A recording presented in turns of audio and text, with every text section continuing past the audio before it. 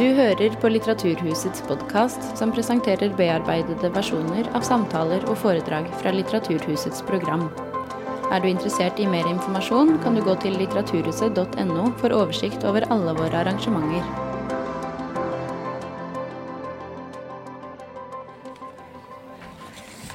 Hei alle sammen, og velkommen til Litteraturhuset.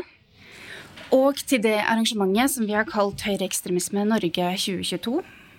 Det det første i en serie med arrangementer denne høsten som skal ta for seg nettopp høyreekstremisme i Norge. Litteraturhuset håper å kunne bidra til et klarere bilde av landskapet, hva som gjøres og hva som bør gjøres for å forebygge ekstremt tankegods, hatytringer og voldshandlinger.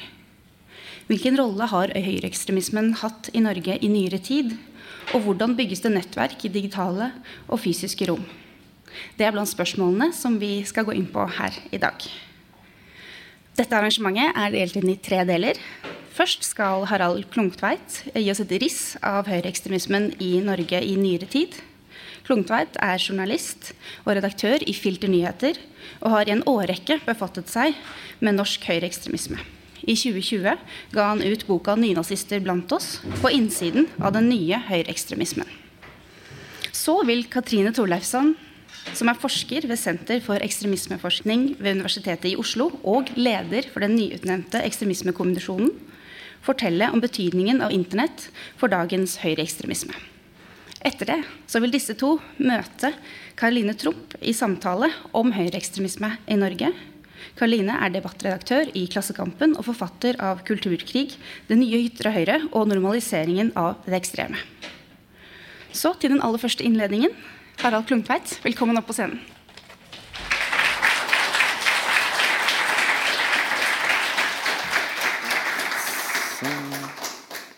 Sånn, jeg skal prøve å gi et lynraskt sveip innom hva vi egentlig snakker om her, altså når vi snakker om de organiserte høyreekstreme miljøene i Norge. Dette en sånn veldig grov og ikke uttømmende oversikt over noen av de store volds- og terrorhendelsene, egentlig bare for at vi skal huske på at høyreekstrem terror og vold var ikke noe som plutselig oppstod 22. juli, eller på 90-tallet eller 2000-tallet eller noe sånt. Det liksom alle 10 årene, også i Norge, har altså langt tilbake på 1970-tallet hatt store, alvorlige drap og ulike former for angrep. Som dere ser, så det ganske stort spenn her, ikke sant? Det alt fra ting som har oppstått mer eller mindre spontant i forbindelse med enten med demonstrasjoner eller gatevold der nynazister har vært fulle ute på byen, til planlagt terror og selvfølgelig de store terrorangrepene som vi alle kjenner veldig godt. Men bare tenk på det som en mer sånn glidende utvikling gjennom flere 10 år, mer enn at det noen sånn rigide hopp i utviklingen. På 90-tallet så det bilder som dette, sikkert mange husker, de som husker 90-tallet. Boot Boys og veldig klassisk stereotypisk nynazisme der alle skulle se ut som skinheads og liksom bære den livsstilen med seg hele tiden, viser seg fram i gatene. Sant? Markører, alt fra klesmerker til å være snauskaller. Veldig sentrert rundt hvit maktkonserter, altså bestemte nazistiske band. Mye rekrutteringen skjedde på fester, altså veldig lavterskel. Mange ungdommer kom inn i miljøet bare ved å bli invitert på fest eller på konsert gjerne i lokalmiljøet, eller i hvert fall ikke så fryktelig langt unna. Mange av disse grupperingene fra denne gangen ligner vel så mye på kriminelle gjenger som en sofistikert organisasjon. Altså det indre livet der dreide seg veldig mye om ulike former for sammenstøt med både at man dro ut for å oppsøke eller banke opp eller true minoritetsbefolkning, men også også sånne slag med antirasister, der de altså, oppsøkte hverandre for å utøve vold.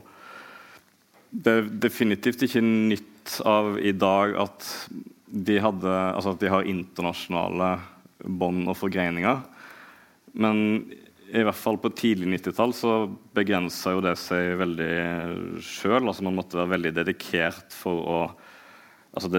og ressurssterk for å dra på turer til utlandet, eller ta seg bryet med å bestille fanziner fra England og USA, og ting som tok fryktelig lang tid, altså måtte sende kontanter for eksempel for å få pamfletter, altså nynazistiske pamfletter tilbake igjen og sånn. Altså det er et helt annet og mye saktere tempo enn det vi ser etter internett.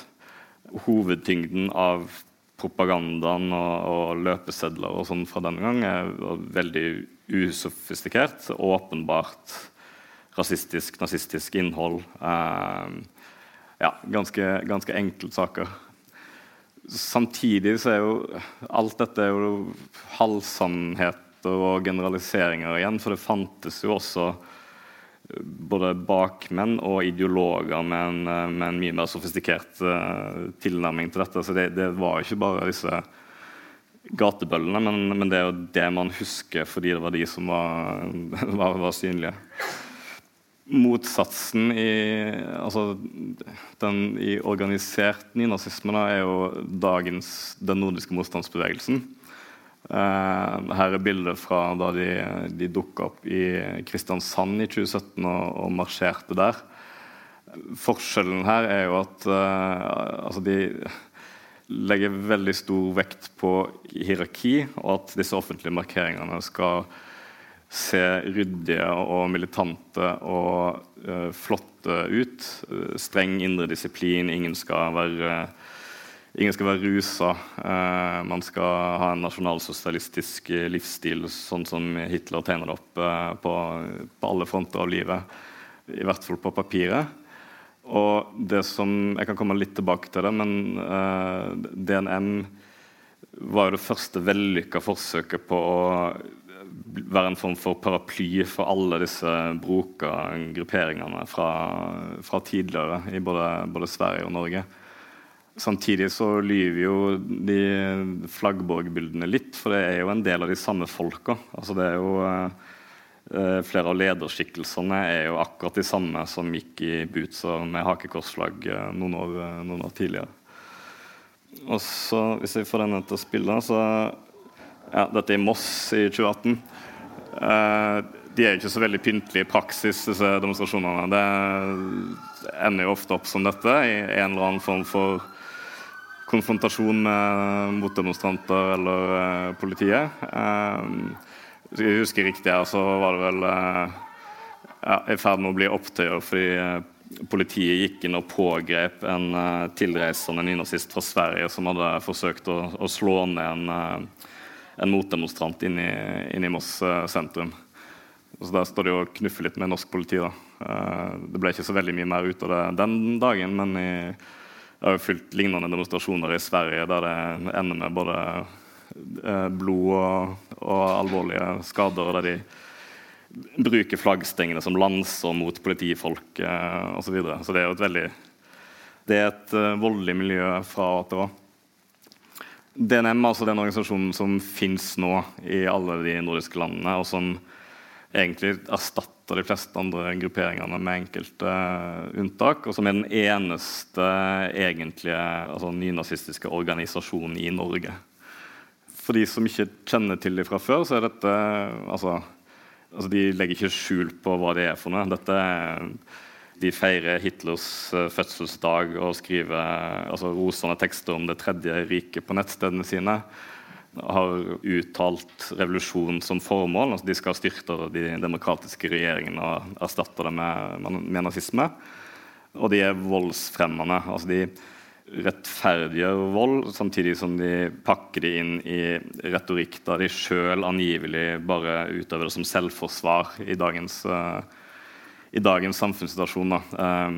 Det er jo bare tull, for det er jo dokumentert veldig mange både planlagte og spontane angrep på meningsmotstandere, politi, antirasister og så videre.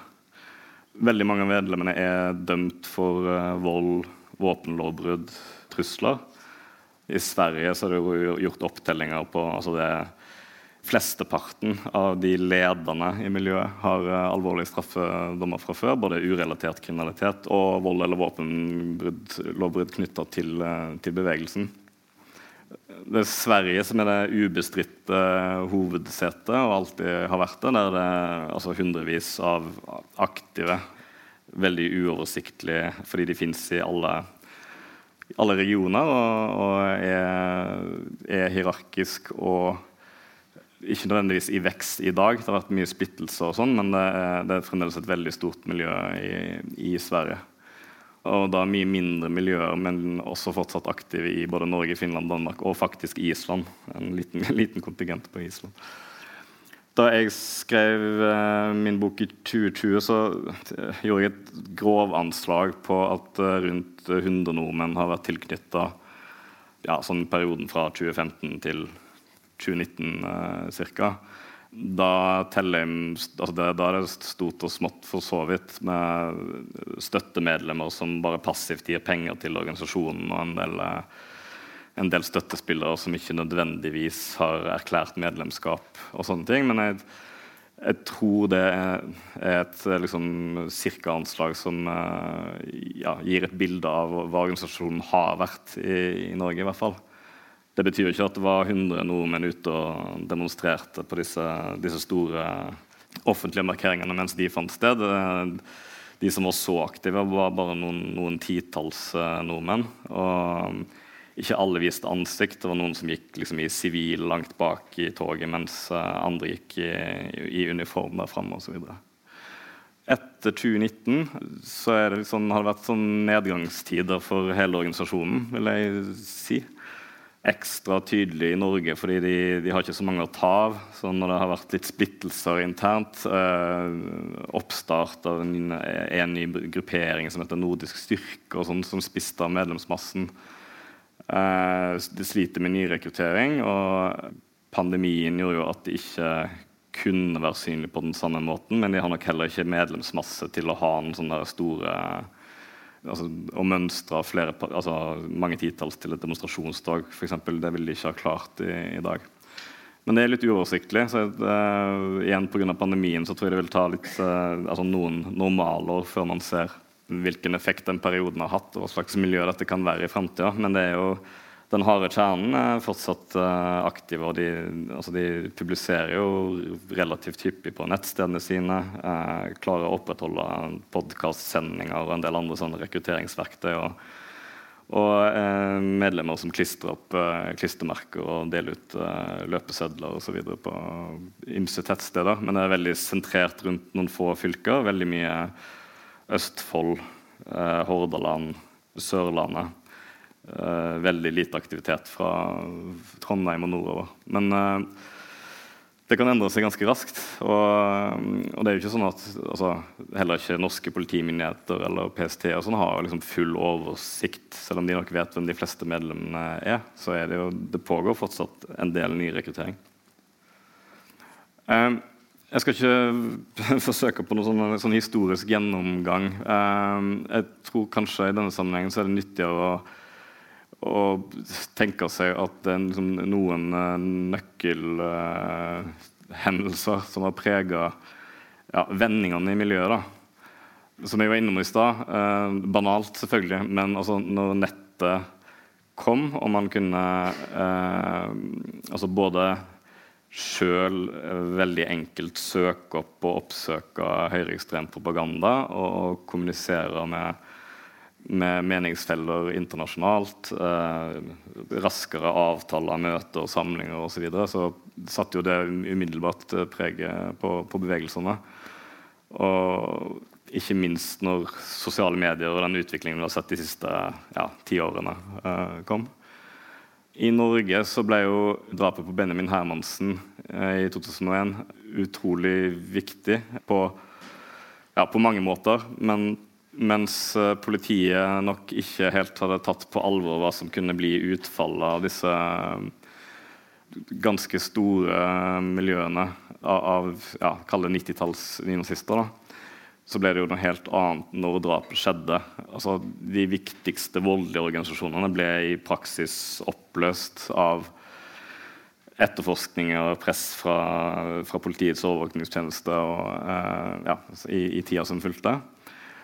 Og så vi etter 9/11 også i USA så kom jo dette med kontrajihadisme, altså hovedrammeverket til Breivik og andre senere. Men det blander seg også inn i andre typer høyreekstremisme og setter sitt preg på organisasjonene. Jeg litt opptatt av at det ikke det er ikke noen lineær utvikling i disse miljøene. Sånn forenklet så kan man snakke om forskere fra gata til data og sånn.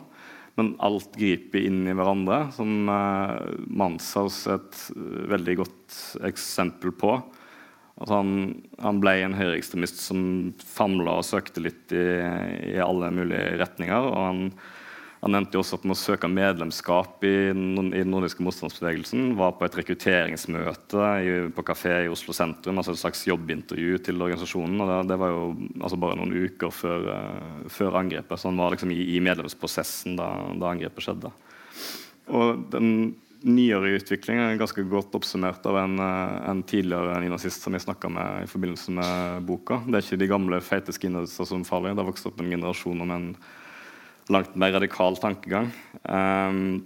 Og det det som nok Katrine skal innom litt etterpå, men jeg bare for å poengtere hvor norsk dette så ser man jo hvordan særlig etter Christchurch at Breivik blir liksom malt inn i bildet som en av de viktigste i rekken av terrorister som andre oppfordres til etterfølge som tenåringer.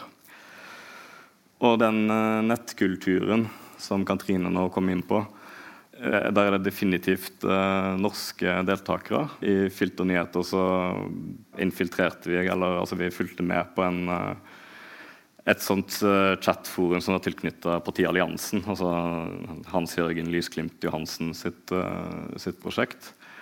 Og da satt jo norske ungdommer nede i videregående skolealder og chattet om det var ikke det mest terrororienterte forumet, men man kom definitivt inn på det, og det var nynazistisk ideologi døgnet rundt, iblandet veldig mye humor og gamingkultur. Men igjen, Norge definitivt del av den nye trenden med det så mange plattformer og innfallsporter til høyreekstremisme for de som blir fenget av det, eller som blir fenget av konspirasjonsteorier og andre innganger. At jeg har tenkt på det som et koldtbord av høyreekstremisme som de ulike nettplattformene gir adgang til.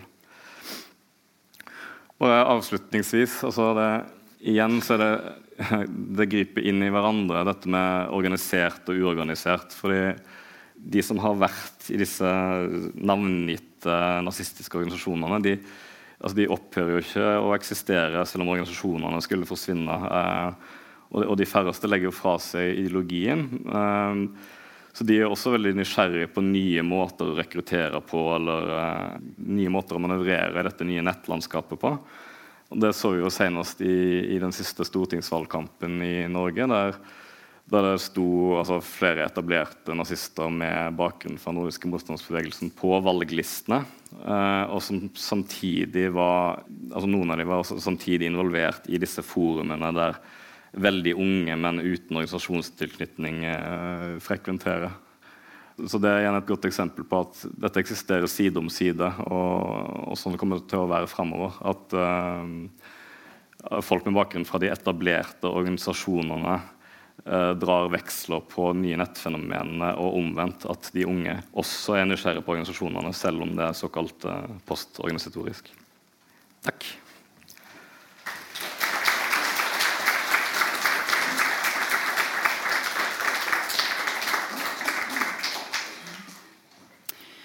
Hei, takk til Litteraturhuset for invitasjonen. Veldig hyggelig å være her i dag. Mitt navn er Katrine Thorleifsson, og jeg skal snakke om internetts betydning i høyreekstrem radikalisering og også hvordan ny teknologi brukes i radikaliseringsprosesser, og også det store spørsmålet hva kan gjøres. Hva kan gjøres? Jeg nå den nye leder for Ekstremismekommisjonen, og det også i vårt mandat å se på hva det som driver radikaliseringsprosesser og ekstremisme, og hvilke forebyggende tiltak kan hjelpe mot det. Harald snakket om det organiserte nynazistiske landskapet, om hierarkier og om medlemmer som marsjerer, nazister som marsjerer i gatene. I dag skal jeg snakke mer om en internasjonal terrortrend som har pågått de siste årene, som også startet da med angrepet på Al-Noor-moskeen i Christchurch. Det har videre inspirert angrep i 3 kontinent, i USA, i Europa. Det har inspirert terrorangrepet på Al-Noor-moskeen, drapet på Johanne Shangia Ile Hansen, og senest også angrepet i Buffalo, USA.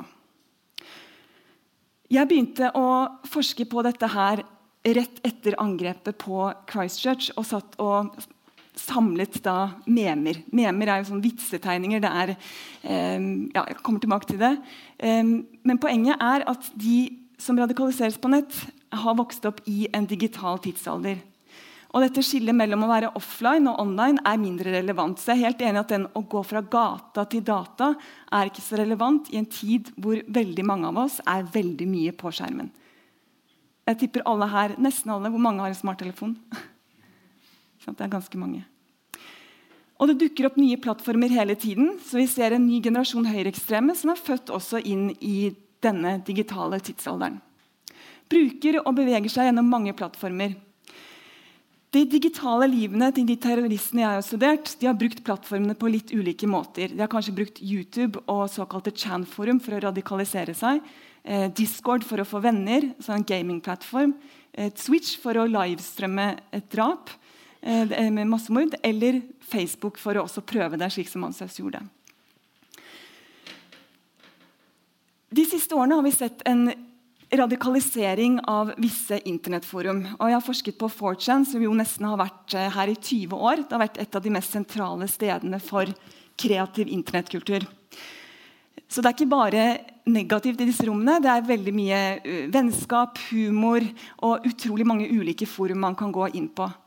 Men de siste årene har vi sett en dobling i nynazistisk propaganda, spesielt på det forumet jeg gjorde feltarbeid på, som heter Politisk ukorrekt. Og det også andre forum som har vært helt sentrale i spredning av konspirasjonsteorier som QAnon-fenomenet, eller opprettelsen av små militsgrupper i USA, for eksempel Boogaloo Boys, som nå bekreftet at de i Ukraina for å få kamptrening. Så alt dette miljø som har oppstått på internett, men så kommet fysisk, de søker fellesskap. Hvordan det jeg har jobbet som antropolog? For det første har jeg lurket mye rundt i disse, altså observert atferd, brukeratferd, posting, visuell kultur. Og så har jeg også intervjuet brukere. For å skjønne tiltrekningen til nazismen, til den høyreekstreme internettkulturen, så må man også snakke med brukere. Og jeg har også brukt sekundærlitteratur for å forstå dette her. Og det vi ser et globalt medforfatterskap. Du har norske unge menn, som sitter og samtaler på engelsk med andre i andre kontinenter. Og de sitter også og utformer propaganda. Så hvis vi går tilbake til nazismen på 30-tallet, så var det også propaganda som benyttet seg av humor, antisemittisk propaganda, men nå denne propagandaen i stadig endring. I intervjuene mine som har vært veldig sterke, så har det vært mange som har beskrevet en eksistensiell smerte. Det har startet ofte med ensomhet, et slags utenforskap psykososialt. Føler seg misforstått og stemplet urettmessig som rasist i lokalmiljøet. Du kanskje en sa til meg, han prøvde å ta opp noe med islam i klasserommet og følte seg veldig avvist. Og så kommer du inn i et rom hvor det brorskap, et rom for tilhørighet, vennskap og også underholdning. Og så det jo en alder hvor du uansett liker å være grenseoverskridende og søkende. Og i motsetning til i organisasjoner hvor du kanskje må gå hierarkiene, her kan du faktisk som en influenser oppnå berømmelse, oppnå infamy gjennom å begå vold og terror. Så bildene veldig viktige, og det spesielt 3 praksiser, dette med shitposting, lulz og trolling av meningsmotstandere. Og da det spesielt de politisk korrekte meningsmotstanderne som du kan da trolle digitalt. Og hvorfor det tiltrekkende at du kan sitte og kontrollere dine egne følelser, samtidig som du dokser, altså du angriper meningsmotstandere som inngår i fiendebildet, og framprovoserer følelser. Ta et eksempel på en drapstrussel jeg fikk 2 dager etter angrepet på Al-Noor-moskeen, 12. august. Og da hadde jeg gått ut i norsk media for å analysere dette, og jeg visste at det var en risiko forbundet med det å vise ansiktet sitt fra å ha lurket på, altså vært observert. Og det som interessant med denne drapstrusselen her, at det for det første det globalt, det 6-7 nasjonaliteter, eller 3 og en trollenasjonalitet. Where's the Chad that can kill this shit?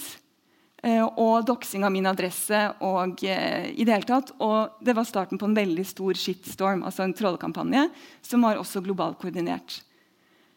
Og det sier litt om hvor raskt dette rommet brukes til å angripe meningsmotstandere, eller de som i det hele tatt analyserer det. De som ser på seg selv som Annens, de sier at de tar den røde pillen, og det å få en oppvåkning. Det at du avviser alle kunnskapsprodusenter, universitetet, media, alt. Og så går du inn i en verden hvor du setter det sammen, klipp og lim, og lager det kan være en sånn salat av en ideologi. Men paraplyen, det nazisme, og under der det muslimfiendtlighet, det sexisme, kvinnefiendtlighet, hat mot skeive, og det overlappende fiendebilder.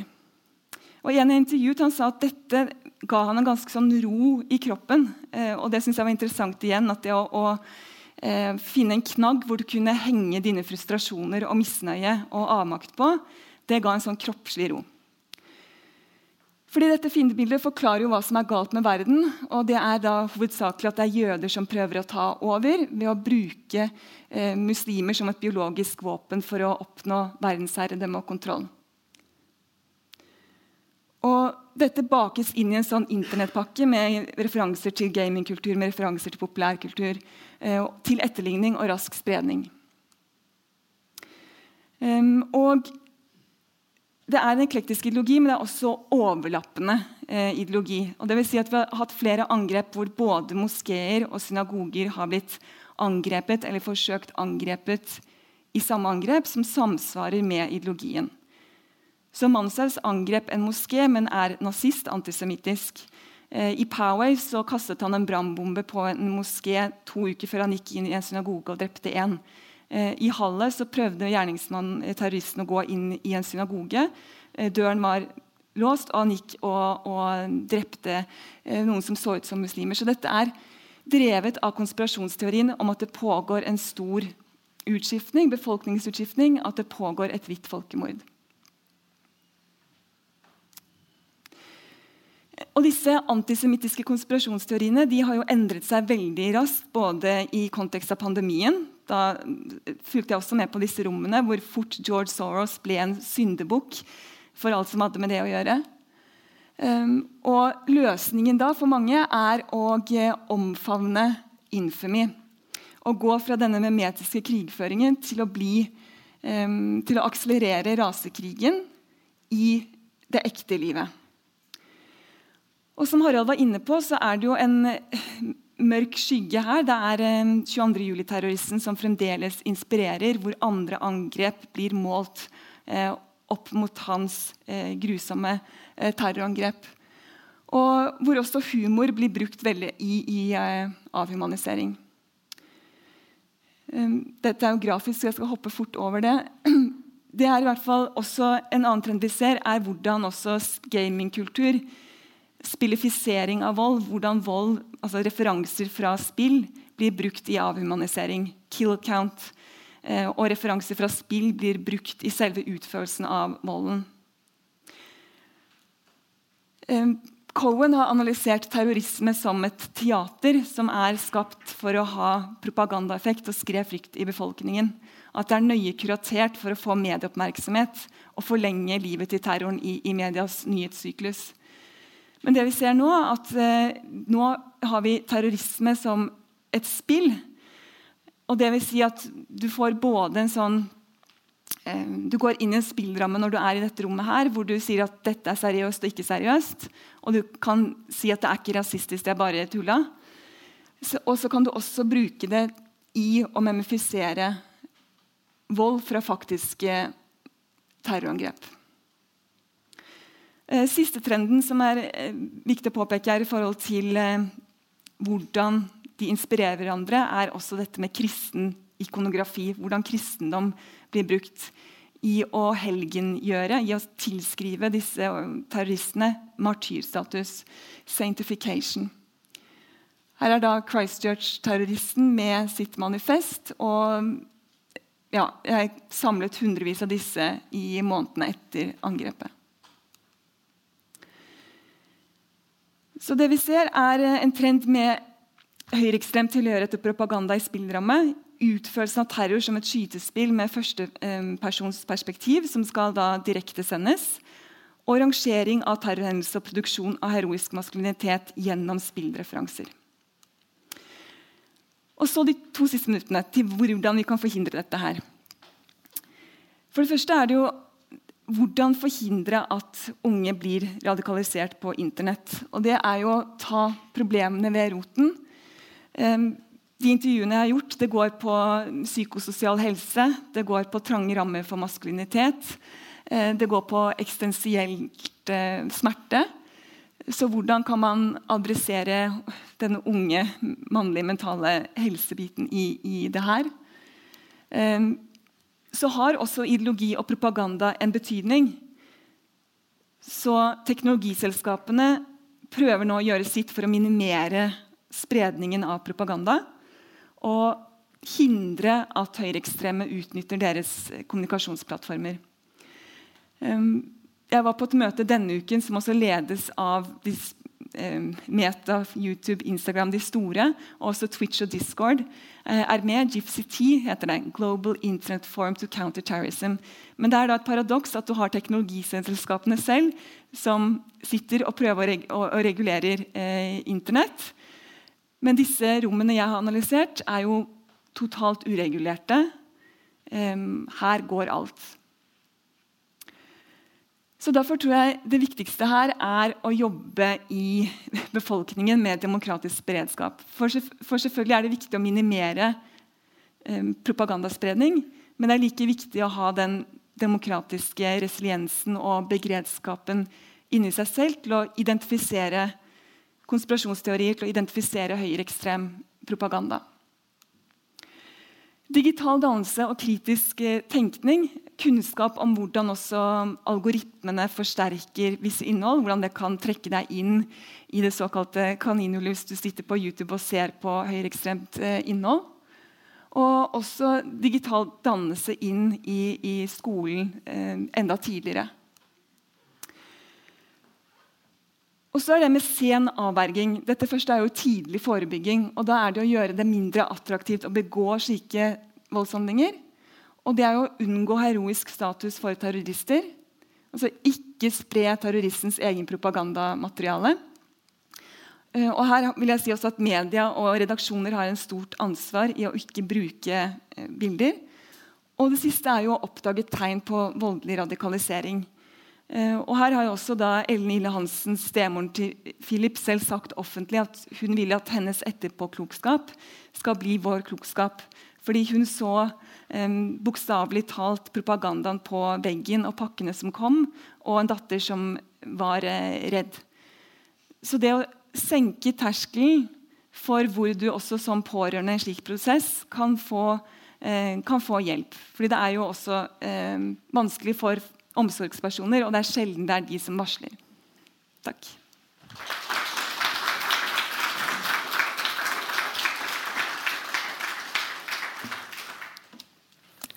Ja, det har vært innom veldig mye på kort tid, Katrine og Harald, så Jeg tror jeg egentlig bare hopper rett inn hvor du sluttet, Katrine. At du snakker om høyreekstremisme. Dere har begge to snakket om høyreekstremisme som både organisert og uorganisert, eller i hvert fall organisert på en helt annen måte enn det man ser for seg de bildene du viste med snauskaller som marsjerer i gatene. Og så snakker du om forebygging av dette, og blant annet en av tingene du nevnte var å senke terskelen for å si fra, eller forstå og si fra om farlig radikalisering. Samtidig så husker jeg etter at Philip Manshaus var pågrepet, at det var et intervju på Filter med en PSD-talsmann som sa at det hadde vært helt umulig det finnes så mange som ytrer seg grovt og krigersk og truende på internett nå, at det bortimot umulig å skille de som mener alvor fra de som bare sitter i lærfeltene.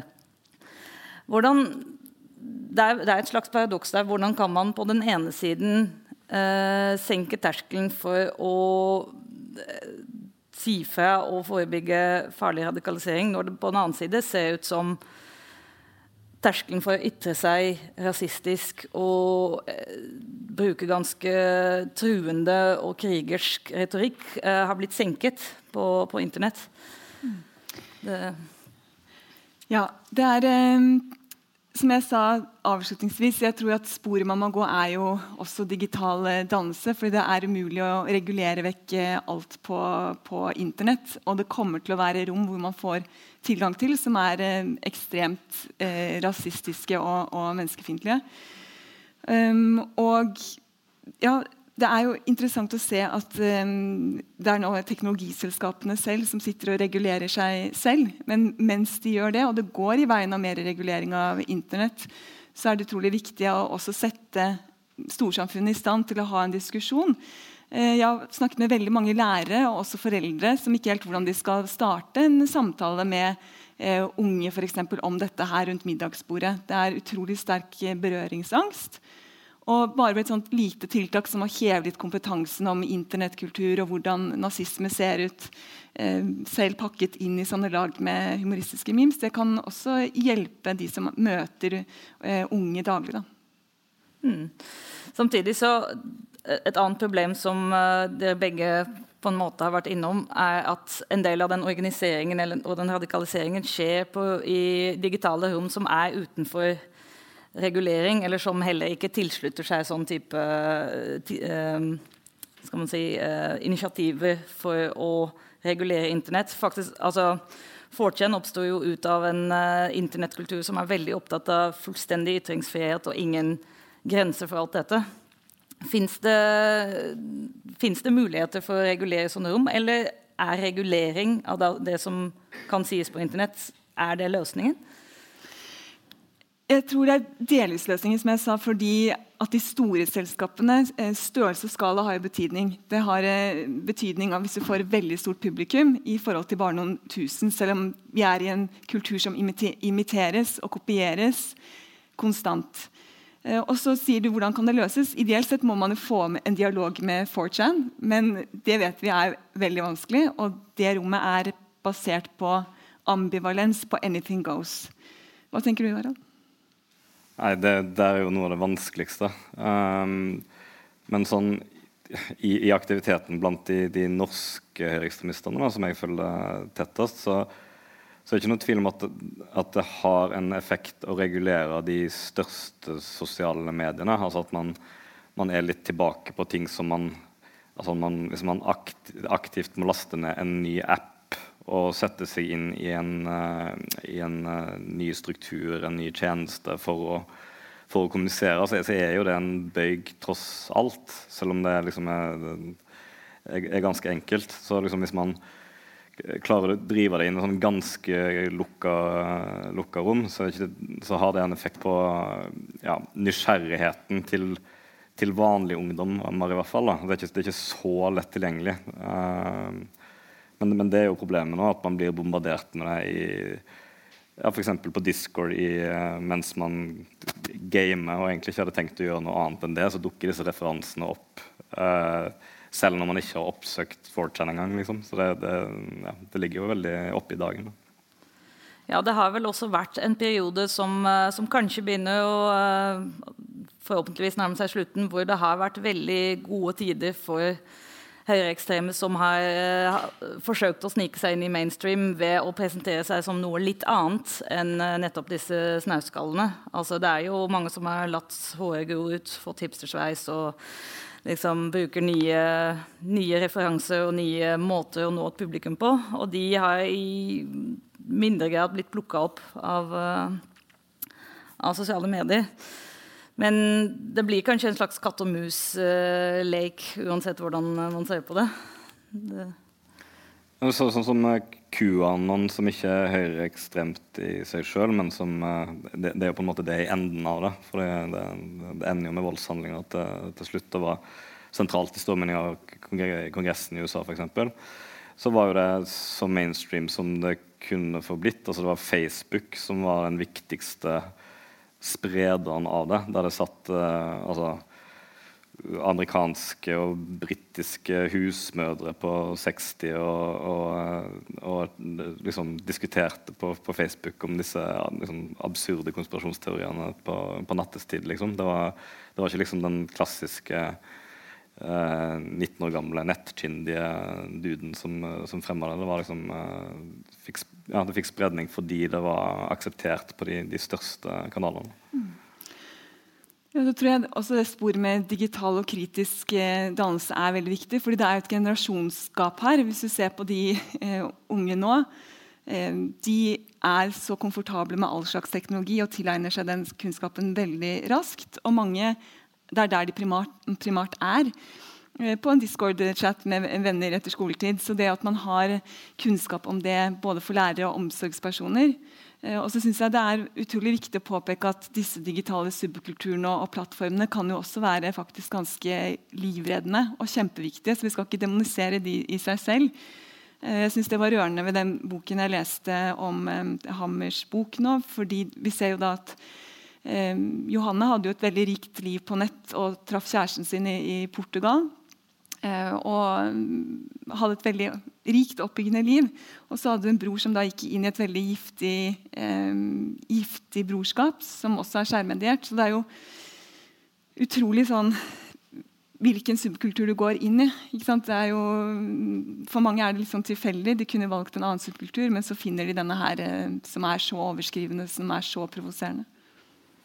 Jeg vil tilbake litt til den voldelige høyreekstremismen som dere har snakket om.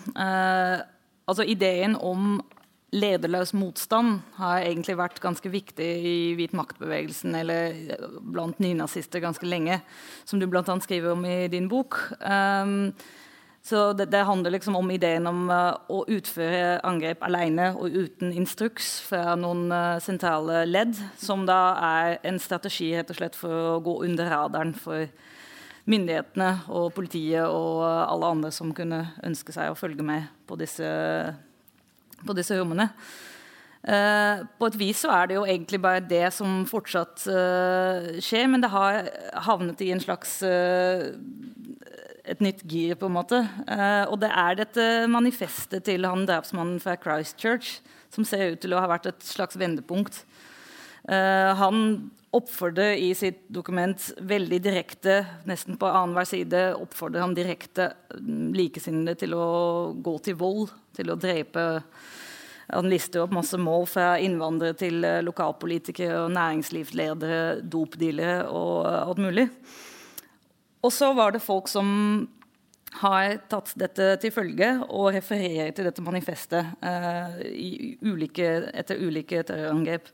Men hva det liksom med det angrepet eller den teksten som har blitt så innflytelsesrik, tror du?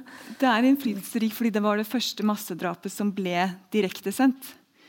Og kopiert og imitert, så dette jo, som vi sier, et kulturelt skript som i bevegelse. Og hvorfor det tiltrekkende? I litteraturen så snakker man mye om copycat-terrorisme. Og jeg har argumentert at dette et fenomen som ikke dreier seg om kopiering. Det dreier seg om imitering, fordi du kan tilføre din egen kreative element. Så jeg har studert alle casene, og du ser de er jo ikke like hverken i innhold eller propagandamateriale. Tvert imot er de opptatt av å vise kreativitet, sånn som Halle som 3D-printet våpnene sine, eller at de tilfører, men de går alltid tilbake til referansen som oppstod da med Christchurch-angrepet, og som igjen var inspirert av 22. juli-terroristen. Og så er det jo medias ansvar i det her, fordi det er en sånn målet er jo å få dekning i media gjennom å trolle, altså bruke trollelementer som skal forvirre utenforstående og inspirere innenforstående. Og i fjor så fikk jo 22. juli-terroristen også anledning til å vise at han er oppdatert på trollekultur ved å vise 2 sentrale hvit makt-symboler som kommer rett ut fra denne internettverden, som har kommet etter hans generasjon. Hvordan er det den organiserte høyreekstremismen i Norden? Hvordan har man reagert på disse terrorangrepene? Har det liksom vært en del av deres diskurs, eller noe som de har tatt avstand fra, eller nettopp ikke tatt avstand fra? Altså, de er ambivalente i hvordan de skal forholde seg til det. Men nordiske motstandsbevegelsen har sklidd stadig nærmere en omfavnelse. Da. Altså de kan ikke omfavne det direkte, for da nærmer man seg veldig raskt til straffbar terroroppfordring. Men altså de siste årene så vil jeg påstå at de har gått veldig langt i den retningen. Da. Og det er nok fordi de ser hvor opptatt medlemmer er av det, selv om det liksom ikke har noe med de å gjøre, og ting skjer. Altså, det var nok liksom etter Breivik og 22. juli så var nok holdningen at dette hadde ingenting med bevegelsen å gjøre i det hele tatt. Og gjerne med sånn tilleggselement at han var sionistisk agent som skulle ødelegge for nasjonalsosialismen og så videre. Og så har de endret litt syn på han etter hvert som han selv har blitt erklært nazist og så videre. Men Christchurch og fremover så har de skrevet liksom egne tekster der de reflekterer rundt angrepet på en måte som ikke etterlater tvil om at det var fint at det skjedde, men vi oppfordrer ikke til det hint-aktig. Og det er ikke tvil om at det er medlemmer i de organiserte miljøene som også sitter og jazzer på disse forumene. Og det vet jo alle godt. Så de prøver å finne måter å inkorporere memer på, for eksempel. Altså de prøver å gjøre egne nettsteder litt kulere og litt likere den subkulturen, og liksom i hvert fall gi signaler om at de anerkjenner det, og at det finnes, og at medlemmer har lov til å være opptatt av det på en måte. Så men de sliter litt med vekslingene der. Så har man jo disse helt ekstreme kulturene som nesten lever i et eget univers hvor det er kult med drap, og man liksom oppfordrer veldig åpent til vold. Men samtidig så er disse terroristene også del av et samfunn hvor det finnes visse strømninger som ikke direkte oppfordrer til vold, men som på en måte har de samme ideene om trusler mot vårt samfunn. Og Christchurch-terroristen han kalte jo manifestet sitt for The Great Replacement, eller den store utskiftningen, og det er det altså ideen om at den hvite befolkningen i vestlige land aktivt blir utslettet, gjennom innvandring og multikulturalisme som utvanner på en måte det egne levesettet og den egne kulturen. Og det er jo en idé som også har støtte blant både politikere og bloggere, influensere, hva man skal si, på i en høyreradikal sammenheng. Og for eksempel, jeg skal bare lese et par sitater. Altså HRS, som er en tankesmie som fikk statsstøtte frem til i fjor, de skrev i 2020 for eksempel at politikere må innse at vi er under angrep i våre gater, på våre torg eller ved våre grenser.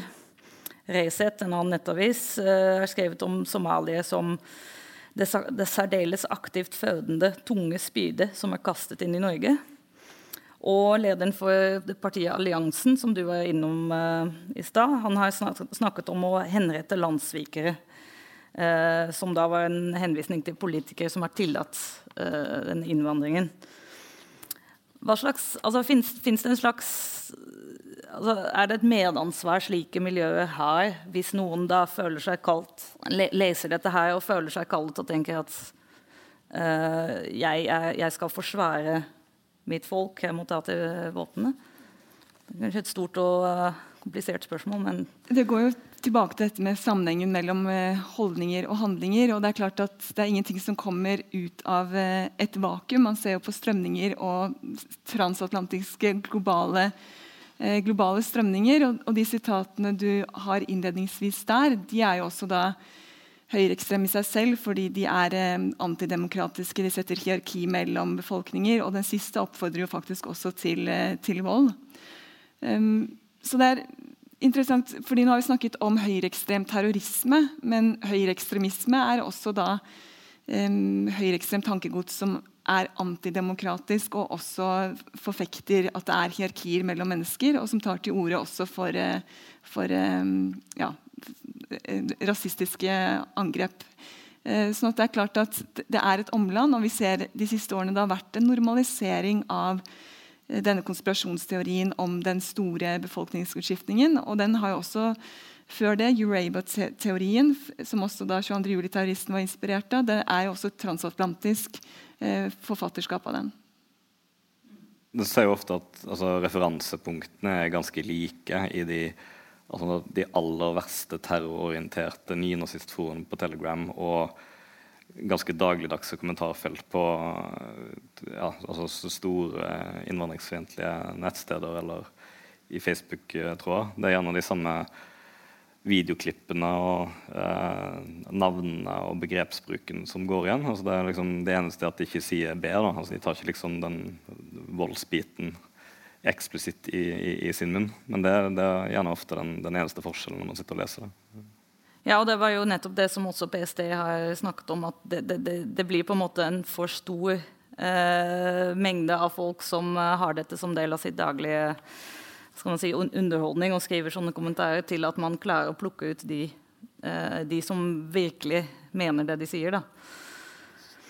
Men vi har ikke så veldig mye tid, men nå har det jo kommet Ytringsfrihetskommisjonen har jo kommet med sin rapport nå i forrige uke, og de foreslår blant annet de foreslår endring i straffelovens 185 som handler om hatefulle ytringer, og der skriver de blant annet at grunnen til at de vil skjerpe eller tydeliggjøre den paragrafen at de ser at den brukes mer mot folk som kanskje sier noe teit i et kommentarfelt eller på gata, og i liten grad rammer de potensielt sett farligste ytringene fra veltalende ideologer.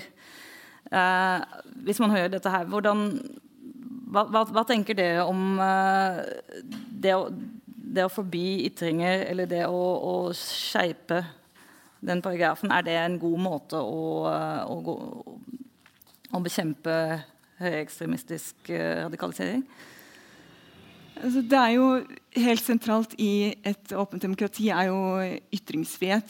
Så det jo en egen stor debatt, men jeg vil si at det også en debatt som går på ytringsansvar, og det går tilbake til normer. Men vi har en rasismeparagraf, og vi har en paragraf som kriminaliserer ytringer som retter seg mot som den du nevnte. Så det klart at kanskje du vil si noe mer, Harald. Jeg holder meg litt unna den enda. Jeg merker det. Jeg kan si i så fall hvordan vi ser på det i Ekstremismekommisjonen, og det jo at vi skal både se på antidemokratiske holdninger og handlinger, inkludert vold, samtidig som vi også skal ivareta menneskerettigheter og ytringsfrihet som viktige prinsipper ved demokratiet.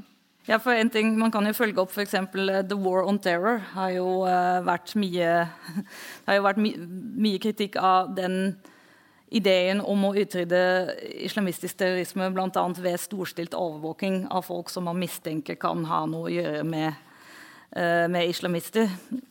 Og det blir jo på en måte, det finnes jo mange som uttrykker bekymring for dette, altså skal innvandringsmotstand kriminaliseres, skal man liksom bli utsatt for overvåking hvis man ytrer seg kritisk i et kommentarfelt. Jeg vet ikke om dere har noen tanker om hvor grensa går da, eller hvordan man kan ivareta den grensa. Det jo en stor debatt, men bare for å ta i de organiserte høyreekstreme miljøene da, så forholder jo de seg til rasismeparagrafen på den måten at de nødt til å legge bånd på seg i sin offentlige tilstedeværelse. Og så vet de jo selvfølgelig veldig godt hvordan de omgår det, og man bruker eufemismer og nikk og vink og hundefløyter som de fleste forstår likevel. Så effekten jo diskutabel, men i hvert fall så gjør den offentlige kommunikasjonen mindre grov da. Men vi trenger jo bare se til nabolandene her, for det jo Finland har jo forsøkt å forby organisasjonen, eller altså en filial av den nordiske motstandsbevegelsen, som jo i praksis har skiftet navn og flagg og på en måte opererer som de gjorde før, sikkert med litt mer påtrykk fra politiet og sånn.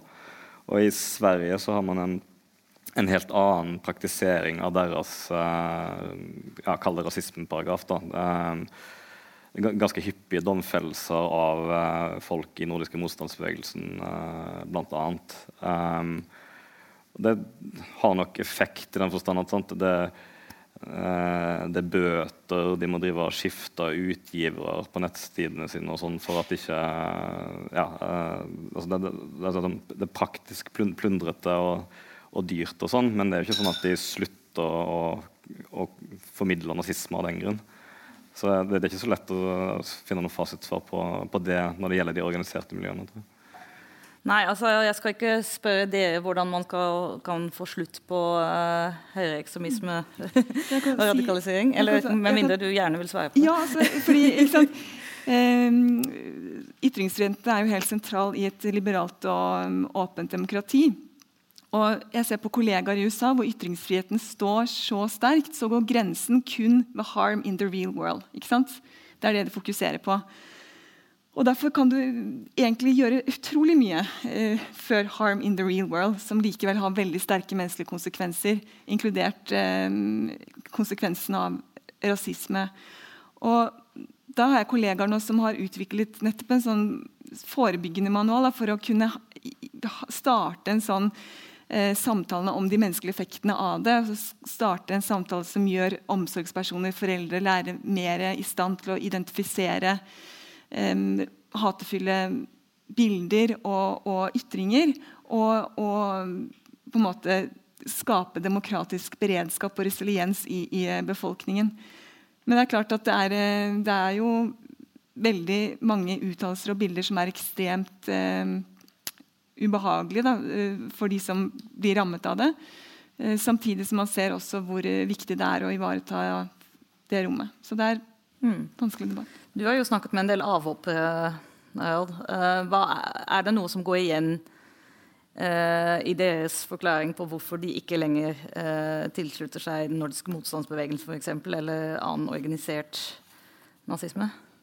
Nei, dessverre. Altså, det ikke noe sånn trylleformel, men altså, det som ofte gjentar seg jo akkurat som på 90-tallet, at det liksom endringer i livet som på den ene eller andre måten må til, og som det veldig sjelden at man utenfra kan gå inn og skaffe noen en kjæreste, for eksempel. Det det mest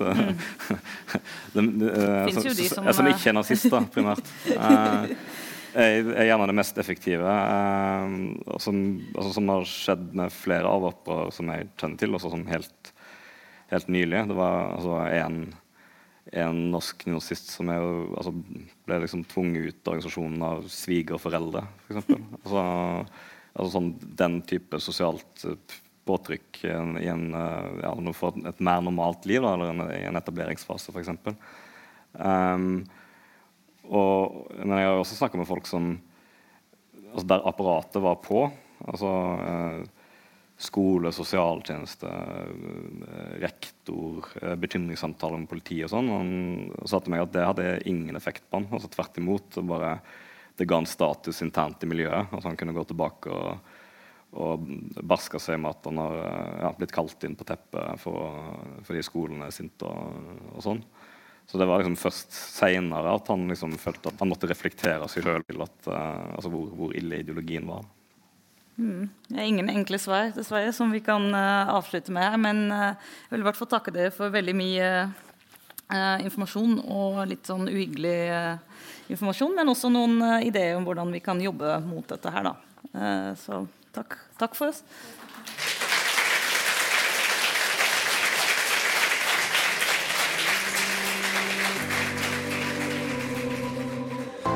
Du har hørt på Litteraturhusets podcast, som presenterer bearbeidede versjoner av samtaler og foredrag fra Litteraturhusets program. Del gjerne podcasten med familie og venner via iTunes eller SoundCloud om du liker det du har hørt. Følg oss også på Facebook og på litteraturhuset.no for informasjon om flere aktuelle arrangementer. Musikken laget av Apotek.